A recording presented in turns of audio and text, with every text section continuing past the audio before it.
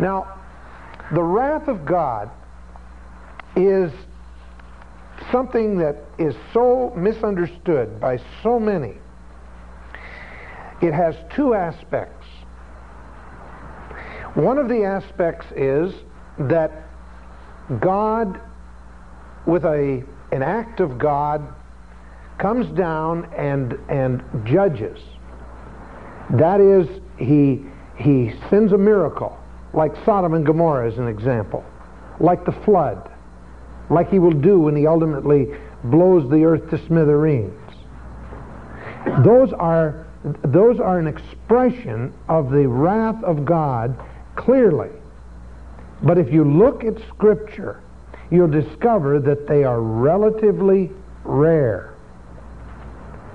And man gets the impression that he can get away with sin because God does not reckon time the way we reckon time.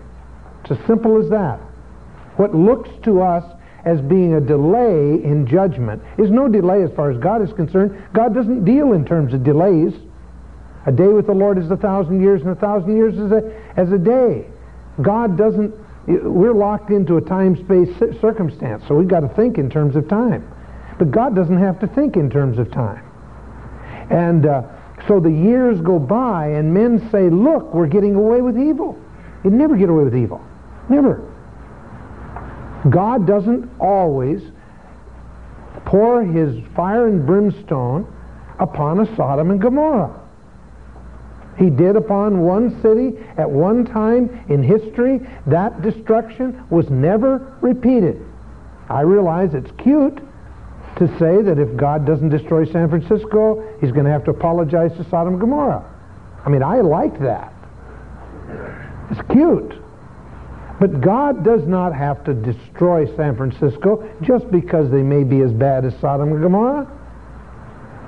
God will, in his own time, send his wrath, right?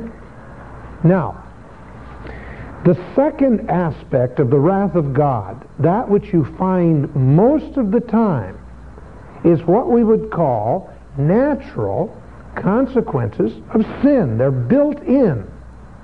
A man that does this has this result. The soul that sinneth, it shall die. Right? That's a clear cause and effect. You do this, this will be the result. Now, you go through Scripture, and I'm not going to take time to do it here, but a good exercise in Bible study would be to go to the book of Genesis and read through the book and talk or just mark down every cause and effect circumstance you can find where God says, if you do this, this will be the result. If you do this, this will be the result. And now it's both positive and negative, but in this particular part of the text we're primarily interested in the negative. All right? If you follow this course of action, this will result. Then go through Exodus and Leviticus and Numbers and Deuteronomy, so on. Find every cause and effect that you can. Page after page after page of cause and effect. If you are lazy and don't want to go through all the 66 books, just take the book of Proverbs and see how many cause effects you can find there. You follow this course of action, you're going to have problems. What do we just read at the end of chapter 23 this morning? That if you have a desire for wine, then this will be the result. It's clear, right? Those are things that are going to be caused. You know, when they talk about the millions of alcoholics we have in the United States, they could avoid the problem if they just read 23rd chapter of the book of Proverbs. It tells you very clearly what is the outcome of a desire for wine. Okay? Now, it doesn't mean that every single person is going to get delirium tremens. But it does indicate that that is one of the ultimate results involved in the process of drinking. Okay? So you have cause and effect, cause and effect. Now, you see, the problem is that the advantage you have, the problem that the wicked have, is that they cannot see beyond today. And you can, because you have the Word of God. Now they could, if they really searched and looked, and if they would come to the Savior, they could be rescued in the midst of this. But the thing that is sort of a secret agenda for the unbeliever is that his expectation, the thing that he is hoping for, the thing that he is grasping for, the thing that he's going to get in the long run, is wrath. There are consequences to sin. You just cannot get away from them. Consequences of sin are just as sure as the law of gravity. A man jumps off a 10-story building. They say that really the fall doesn't hurt him. It's a sudden stop at the bottom. And it's that sudden stop at the bottom that is the wrath of God. You cannot violate God's law of gravity and defy it without it getting you. And you jump out the window and you begin to fall and you say, hey, I got away with this. Why, I'm floating downward. Now, you see, you'll feel fine about it until you hit bottom. I think that John DeLorean is a terrific example of this. A man who is very, very successful in any enterprise that his hands touched. He was a King Midas in many ways in the business world. Had a dream, had a wish to build a particular kind of car, and it didn't do as well as he wanted it to. He needed ready cash. It looked like he made one stupid error. I'll guarantee you, if you knew the facts, there were little compromises in his moral life until finally he made the major compromise. Now, just think about his reasoning for a moment. I'll just do it once. It's just to get my car company going. It won't do any harm. See? Those were the reasonings that he had. And when it came all down upon him, the man was left absolutely without hope. What he got was wrath, the natural consequence of sin, right? God didn't have to zap him with a lightning bolt. All he had to do is have some narcotics agent smell his cocaine. And when they determined that he had cocaine, he was arrested, he's going through the trial, and you'll be happy to know that it's a confirmed fact. He read Chuck Colson's book, Born Again. Chuck Colson mailed it to him, and just a few weeks ago, John DeLorean and his wife were baptized in a little church in Virginia, a little Baptist church, where they've been attending during this trial period, and there is every indication that he and his wife both have come to faith in Jesus Christ as a result of the wrath of God. All right? God is faithful. And we probably will see John DeLorean in heaven someday just because of the fact that he went through this experience.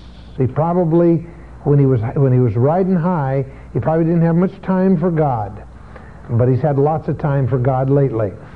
And the result is that there's every indication that he really has made a sincere commitment. It's not a sensational thing like you have with some of these other people. There seems to be a genuine heart change in John DeLorean's life. So the wrath of God worked in his case, you see, in terms of bringing him to God, which is, of course, one of the reasons that God defers judgment. Romans chapter 1, or is it chapter 2? It tells us, don't you know, do you despise the kindness and the patience and the forbearance of God? And it tells us why God is kind and patient and forbearant, and why he seems to delay punishment. Why? Because he wants you to repent. He doesn't want you to perish. Really, Satan in the garden used this angle of the immediate with Adam and Eve. God said that if they ate the fruit of the tree of knowledge of good and evil, they would die. Right? Satan comes along, and in essence what he says to them is, you won't drop dead. You're not going to die instantly. It's not like grabbing hold of 1,000 volts of electricity. It's going to kill you instantly. You can eat that fruit and still make it at least a little ways. See, he didn't tell them that the ultimate outcome would be death. Now you see, the human race would have ended in a hurry if God hadn't been so patient. They ate the fruit. The consequence was they began to die because God is patient. And so Satan, in a sense, was right. They didn't drop dead. Satan knew the edge that he had was the character of God. He knew that God, being the kind of character he is, loving and kind and patient and all of the rest, that God would not immediately send fire and brimstone upon Adam and Eve. And he used that to his advantage to say to them, sin doesn't hurt. Now, let me ask you, next time you look at your wrinkles in the mirror, next time you feel an ache and a pain, next time you have a weed in your garden, next time your wife has a baby and screams in pain in the process of the birth of that baby, next time your wife has a desire to rule over you, next time that you find yourself unable to do the right thing even when you know what's right, you ask yourself, does sin hurt? Of course it hurt. The pollution of sin has been passed down through the race. It brings death. You don't drop dead every time you sin. Otherwise, we have a lot of dead people around here. Okay? God is patient. God waits. He defers judgment. Primarily, he defers it because he deferred it upon his Son, the Lord Jesus Christ, who would become the sin bearer. And the full aspect of God's wrath was poured out upon Jesus Christ on the cross when he became our substitute. And God was righteous in deferring your sin because God was going to finally pay for sin in the person of the Lord Jesus Christ. That's how he could do it and still maintain his integrity. But God did it because he loves you and because he cares, but that doesn't cancel out the effects of sin. You choose a sinful lifestyle, there are going to be consequences ultimately. And you may get away with sin and build it up and build it up and build it up and keep getting away with it until finally, you're going to step over that line. And the wrath of God is going to be upon you. Now, the thing that happens with the unrighteous man, Proverbs chapter 10, verse 28, the hope of the righteous is gladness. The hope of the righteous is gladness. But the expectation, strong word for hope, the expectation of the wicked perishes. It perishes. It comes to an end. And again, the word perish does not mean a loss of being. It means a loss of well-being. All right? You're not going to get the end that you wanted when you are wrong, when you are wicked. Proverbs 11, verse 7. When a wicked man dies, that puts a time frame on it, for sure. When a wicked man dies, his expectation will perish, and the hope of strong men perishes. A loss of well-being. Look at Job chapter 8. Job chapter 8.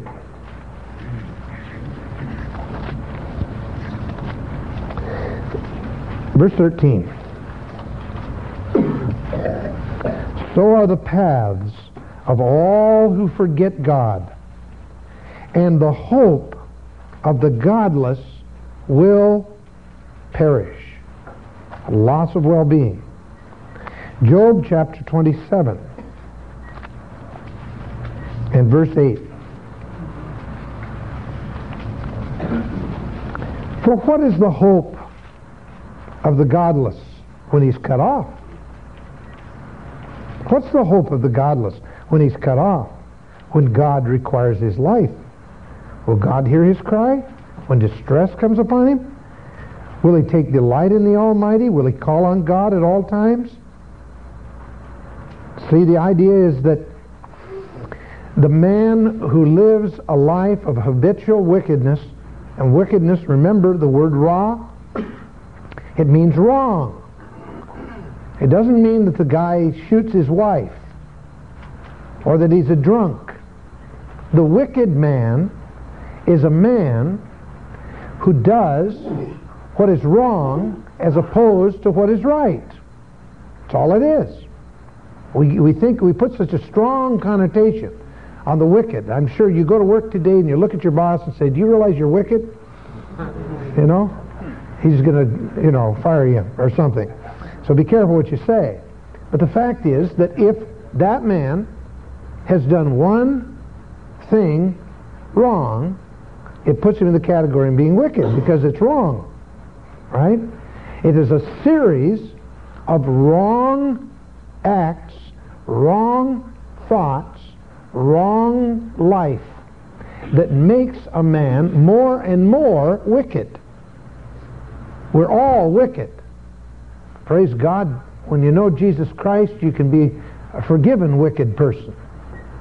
And you can be right with God. And when you're right with God, you who are wicked, you who are crooked, you who are wrong, now are made right in his sight. And then God expects that there be conduct in your life in keeping with that righteous standard. All right? So we're all wicked. But the wicked versus the righteous is the man who does something wrong as opposed to what is right. And the righteous man is someone that does something right as opposed to wrong. Right? Very practical thing. And so the wicked have developed such a habitual lifestyle that when they get into trouble, often they don't even know where to begin to call upon God. Job chapter 11. Job chapter 11. And verse 20. But the eyes of the wicked will fail, and there will be no escape for them. Now watch this. Their hope is to breathe their last. You talk to a man who doesn't know Jesus Christ, and you say to him, what's your hope? He'll give you all this stuff. Okay? What do you think would happen? He'd say, sorry, you only got one hope.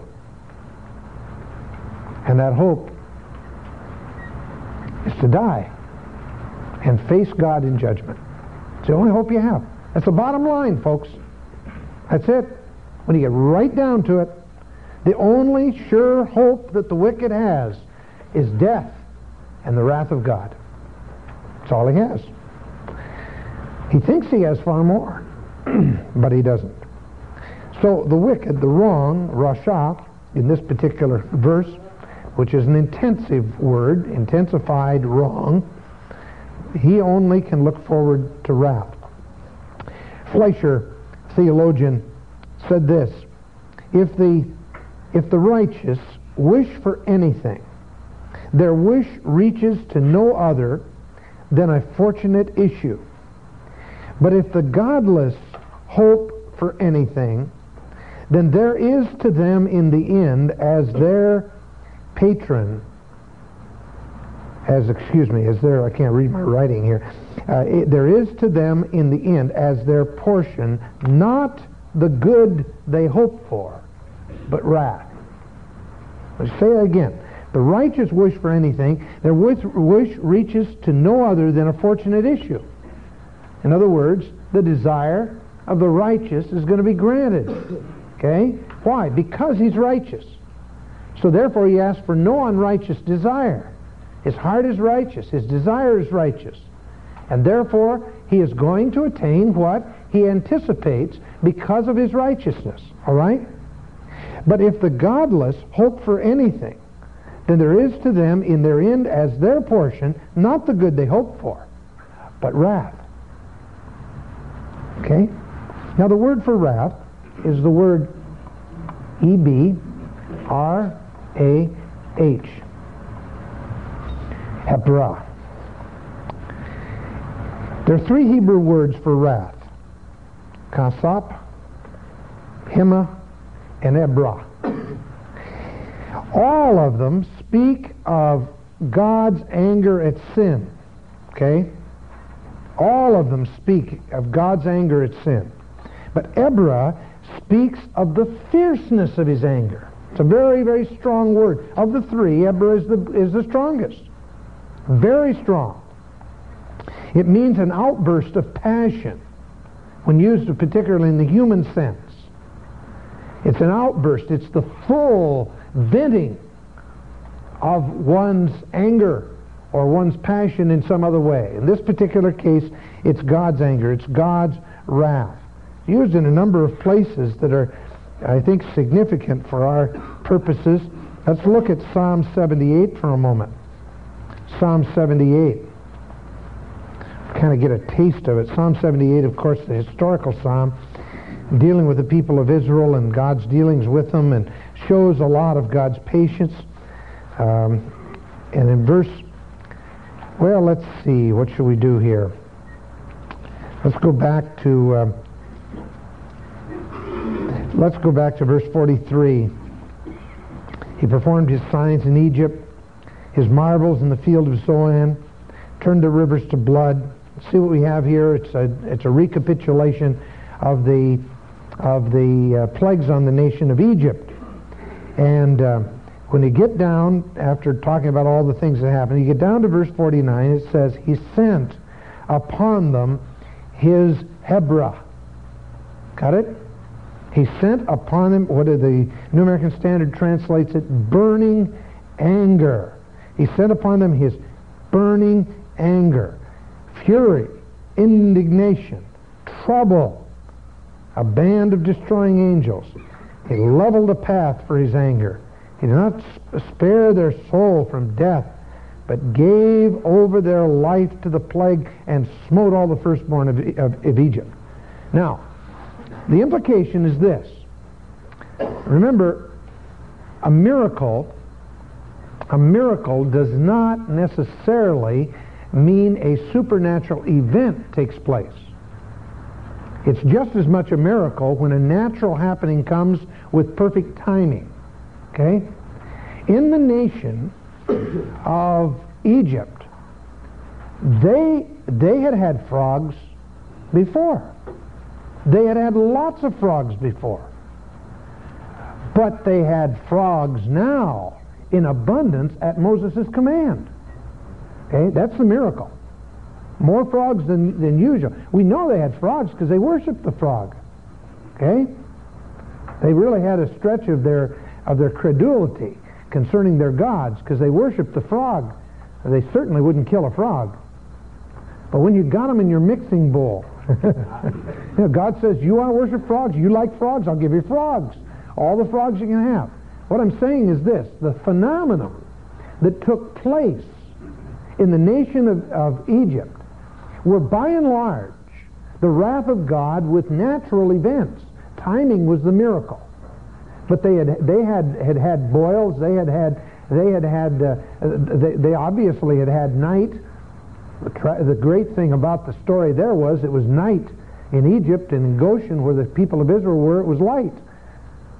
They had this horrible darkness. So you see, the miraculous was involved, and I wouldn't discount that. God brought the plagues without question, but they were mild by comparison.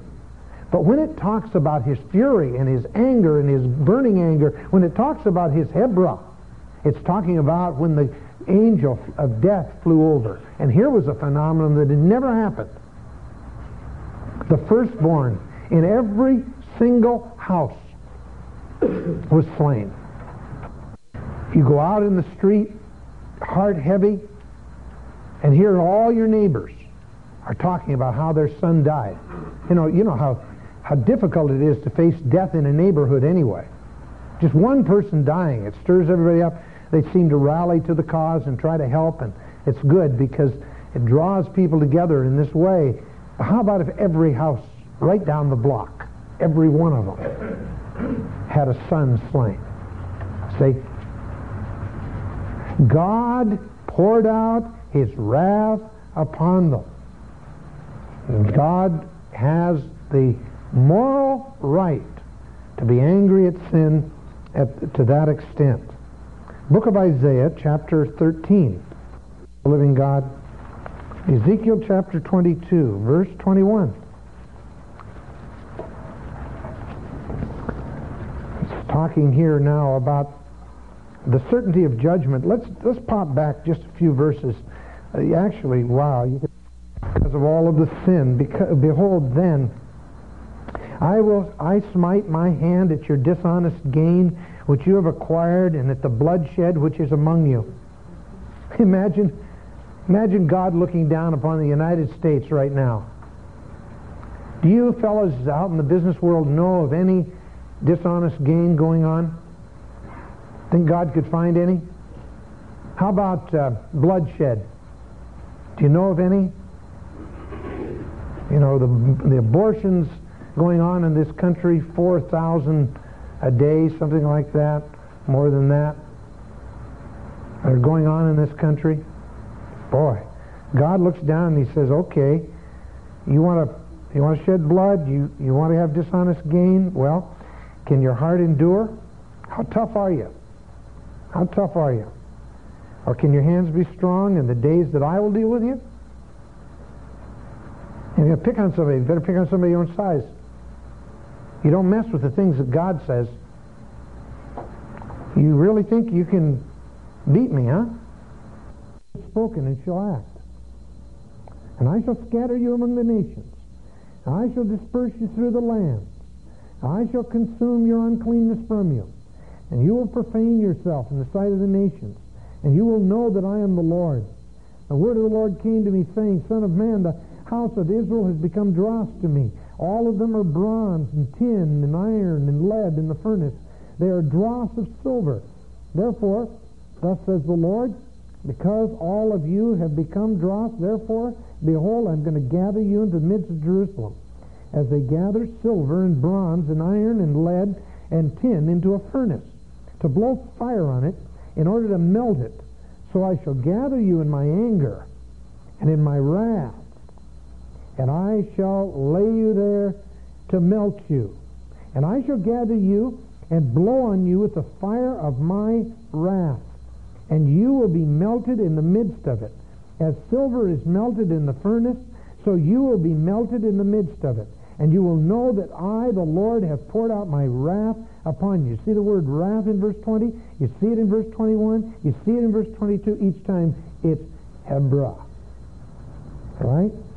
The wrath of God, the pouring out of his anger. That's all they have to look forward to. And I've said this so many times, you probably get bored hearing it, but I got to say it again. When the wicked seems to be having a good time, don't bug him. Because let me tell you something. If he can get a good time now, let him get it. Because you've got to grab all the gusto you can, because ultimately he'll face the wrath of God. Now don't you go grab his gusto. You know better. All right? Don't you do the things that he does, because you know the end that he's going to have, and you're going to have a different end. Okay? So you don't live his lifestyle. You don't copy the wicked. You don't envy the wicked. You feel sorry for them. They're more to be pitied than censored. You look at them and you realize that out of the midst of all of their hard work and all of their attempt to get ahead in life and all of the rest, that once in a while they buy a few minutes of temporal happiness, Lord bless them, let them have it. Because it's certain, absolutely certain, that death is their lot, and they will face the burning wrath of God. One of the greatest sermons ever preached in all of history probably was Jonathan Edwards, a sinner in the hands of the angry God. I don't know what's wrong with us preachers today. We don't seem to be able to do this. Even Billy Graham doesn't do this. Jonathan Edwards would preach that sermon, and men in their pews would fall like flies to the floor, weeping because of their sin. It's a very simple message. You can read it and say, what's so great about that? I don't know. Jonathan Edwards was a deep man of prayer, and I think he bathed that message every time he preached it in prayer.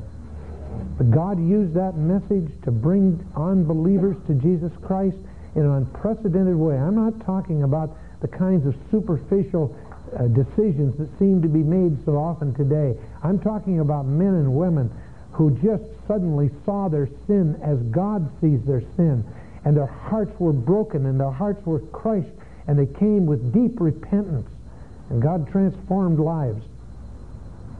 But I'll tell you something. If you can grasp a little bit of what it would be like to be a sinner in the hands of an angry God, you'll never be the same. God doesn't wink at sin, and neither should we. It's a terrible, awful thing, and it's the only hope that the unbeliever has. You get that? It's the only hope. In the final analysis, it's the only hope that he has, because his life is on a path of wickedness, and you follow that. Is it any wonder? Is it any wonder that God tells you that you are not to walk in the counsel of the ungodly? Is it any wonder that he tells you not to sit in the seat of the scorner, not to stand in the place of the sinner? You're different. You're a new breed. You stand apart from that. You can cultivate and develop friendships with unbelievers. The agenda that ought to be on your heart and mind all the way through that is to bring that person to a knowledge of Jesus Christ. Not just to get another notch on your Bible, but because you care that he's a sinner. You want to see him rescued. And that's the most friendly thing you can do. To compromise and participate with him in his sin puts you in his category. Your hope then becomes wrath. And believe me, there are natural consequences to sin. Though you may know Jesus Christ as Savior, a handful of acts of sin is not going to condemn you from salvation to an eternal hell. But I'll tell you this right now, you still have something to pay, because God's promised. God has promised, just like he's promised that the sinner is going to be in his angry hands in future judgment. He promises you that if you sin, he's going to spank you. And you ain't been spanked until you had God spank you. All right? He loves you. And whom the Lord loves, he chastens and scourges every son. And once again, just remember, payday someday. My mother wasn't very good at spanking when we got a little bit older. We were big boys, and she had a hard time handling us. And my dad was gone. All right? Now, she could use a switch like no way you ever saw. A little tiny switch. But the thing that we feared the most in our home was when Mom would say those fateful words, "Wait until your father gets home." And you know, I learned in those days a little bit of what it would be to be ashamed at the coming of the Lord. The reason being, my dad would be gone sometimes for 3 months at a time in evangelistic meetings. But those were the days where people like my dad anyway didn't hop in an airplane and just fly to another city. Dad took the bus and took the train and some long distances. We were living in Coeur d'Alene, Idaho at the time, and we'd drive up to Spokane and put him on the train, and he'd take that old night train that used to, the one that stops at every little cow town in between here and Minneapolis. Well, Dad used to hop on that train. He used to go to Minneapolis, and then he would take the bus from Minneapolis to some little town out here, and then he would start working his way, and he'd come back in the middle of the night some night on the Greyhound bus. We'd go down to the bus depot and meet him. Oh man, after he's been gone for a couple of months or so, boy, it's good to see your dad. Fantastic. But we always had that little thing in the back of our mind: wait until your father gets home. And Mom would drop it when there were things that she couldn't handle. She'd say, stop it, and we'd stop it. But we knew that if we didn't stop it, then she'd call Dad, and Dad would come home as quick as he could. He'd be there the next day. He'd travel all night on the bus. We always had that. So we'd stopped doing what we'd done, but we weren't sorry for it. We hadn't made it right. We hadn't gotten it right, and we wouldn't do it. And it was a rebellion in our heart. And Mom would say, all right, you were going to deal with it when your father gets home. So Dad would come home, we'd have a happy reunion, and everything's going great. And in my heart, I'm always saying, because I was the one that got worse than anybody else, because I was the worst, and I'd say in my heart, she's forgotten. Isn't this great? Whew, boy, because a whole day would go by and everybody's happy, and then Dad would say, son, want to go for a ride with me? We'd get in the car and he'd say, what about this? What about this? What about this? Mom and I had a long talk last night. I understand that you did thus and so, and such happened. And go down the list. Yeah, Dad, yeah. Get to the end and said, son, what do you think we ought to do about it? Well, I think we ought to just forget about it, Dad. It never worked. It never worked. And then would come Dad's very special discipline. My dad is probably one of the most tender men. If ever there was a man that had the pure gift of showing mercy, it's my father. The tears would well up in Dad's eyes. But that didn't seem to affect his blow at all. But oh, how it broke his heart to have to punish sin. I think that's what God is like. The natural consequence of sin is the wrath of God. And you just can't get away with sin. That's why you have to come and put it on the cross. I've got Sunday morning's message just fresh in my mind. Because here you have a world looking at God, saying, God, you're not so hot. If you were who you claim to be, you would have dealt with sin past. Just think of all the people that have sinned and gotten away with it. The cross is the answer to that question. Sin will be paid for. Sin will be paid for. The thing that every sinner and every saint should realize is that God did what a human father could never do. He had an innocent son, and he allowed that son to be the substitute for our sin. And not for ours only. 1 John chapter 2, verse 2. Not for ours only, but for the sins of the whole world. And God was able to delay the ultimate judgment of sin and defer it to the person of the Lord Jesus Christ.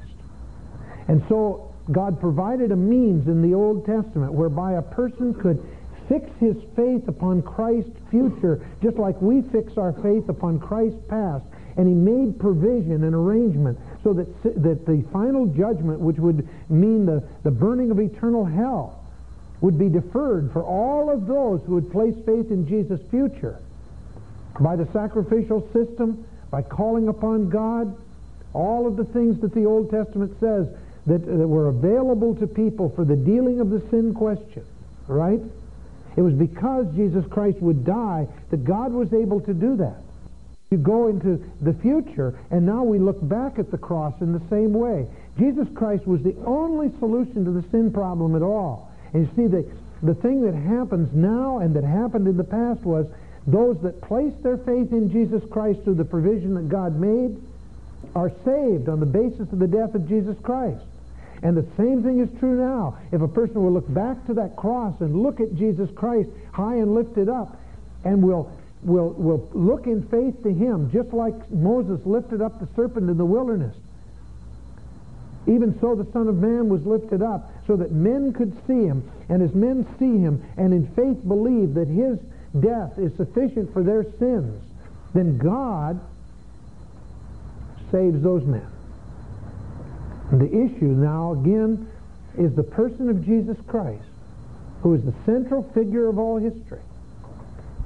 And if it's a matter today not of how bad a person is or how much sin he's committed or how much he deserves the wrath of God, but whether or not he's willing to look to Jesus as the one that takes his penalty. And when people reject Jesus Christ, what they're saying is, I'll take my chances with an angry God.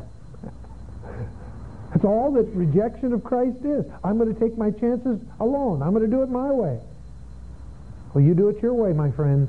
There's no survival.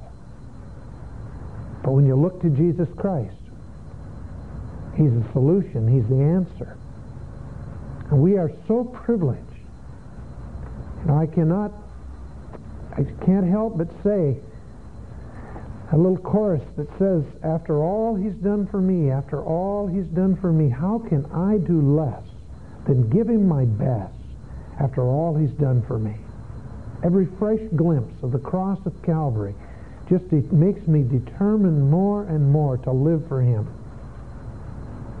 And when I look, it's in the words of a dear blind songwriter who's now with the Lord, Helen Lemmel, a very dear friend of ours, lived for years in Seattle and penned these words from a heart of worship to the Lord. The chorus of her song says, "Turn your eyes upon Jesus, look full in his wonderful face, and the things of earth will grow strangely dim in the light of his glory and grace." I'll tell you guys, the more I look at Jesus Christ, the more I think of his sacrifice, the more I realize how the things of earth are so useless. Remember, this verse sets our perspective for some very important financial principles. The theme of this and the truth of the outworking of this particular idea in verse 23 is brought out in the next 8 or 9 verses here. Because God wants you to gain a new perspective, to realize where your hope is, to realize where your goals are, to realize what you're looking for in life. And it's not the thing that the worldling looks for. Why can I give my money away and not be concerned about it instead of hoarding it like the wicked do? Why can I do that? It's a very simple thing. I have, without that money, everything that I ever need. I have the Savior. And in terms of eternal benefit, it's so marvelous because you can't lose on this thing, folks. Christ said to his disciples that if you give up houses and lands and wives and children and all of these things, if you're willing to surrender all of that to me, then I'm going to give you eternal life. All right? and restore 100-fold everything you gave me. Remember this chart? Look at it again. God's there. You're here. The wicked man's over here. Treasure's here. I don't care what treasure is. When an individual gives his desires to God, God gives him the desires of his heart. God gives him everything he needs. God gives him blessing and the overplus. He gives you far more, all right? And you end up with this coveted treasure. But you don't covet it to get it. Covetousness is sin. You covet God and only Him. And He's the giver of every good and perfect gift. You see? You pass it through Him, and He gives you what you need, even what you want, because your wants now are altered. All right. This man goes directly after it. He goes right after it. Grab all the gusto you can. And what does he get? Wrath. That's what he gets. Every time. That's what he gets. That's the only hope he has. You have the hope of eternal life and all of that, but you also have the hope that God has made promises for now. He hasn't given you timing. He'll put you through tests. He can do it in His own way because it's not your problem, it's His problem. And He has miraculously creative ways to deal with you. But you do it God's way. And you can't lose. All right? Why? Because your hope is fixed on Him. Your desire is in Him. And the only thing you want in life is God. And God takes care of the rest. You couldn't be in a better position. But if you're like the wicked and you say, well, God isn't doing so hot, I'm going to go after this myself, you'll buy only one thing: His disciplinary wrath upon you. So the choice is yours. God has made provision in Jesus Christ to give you everything if you do it His way. Now let's pray. Thank you, Father, for what we can learn. Help us to grow in the knowledge of Jesus Christ, we pray. Oh God, that we might have the knowledge of the Holy One as our primary goal. Thank you for what we can learn in these days. We'll praise you in Jesus' name. Amen. Have a good day.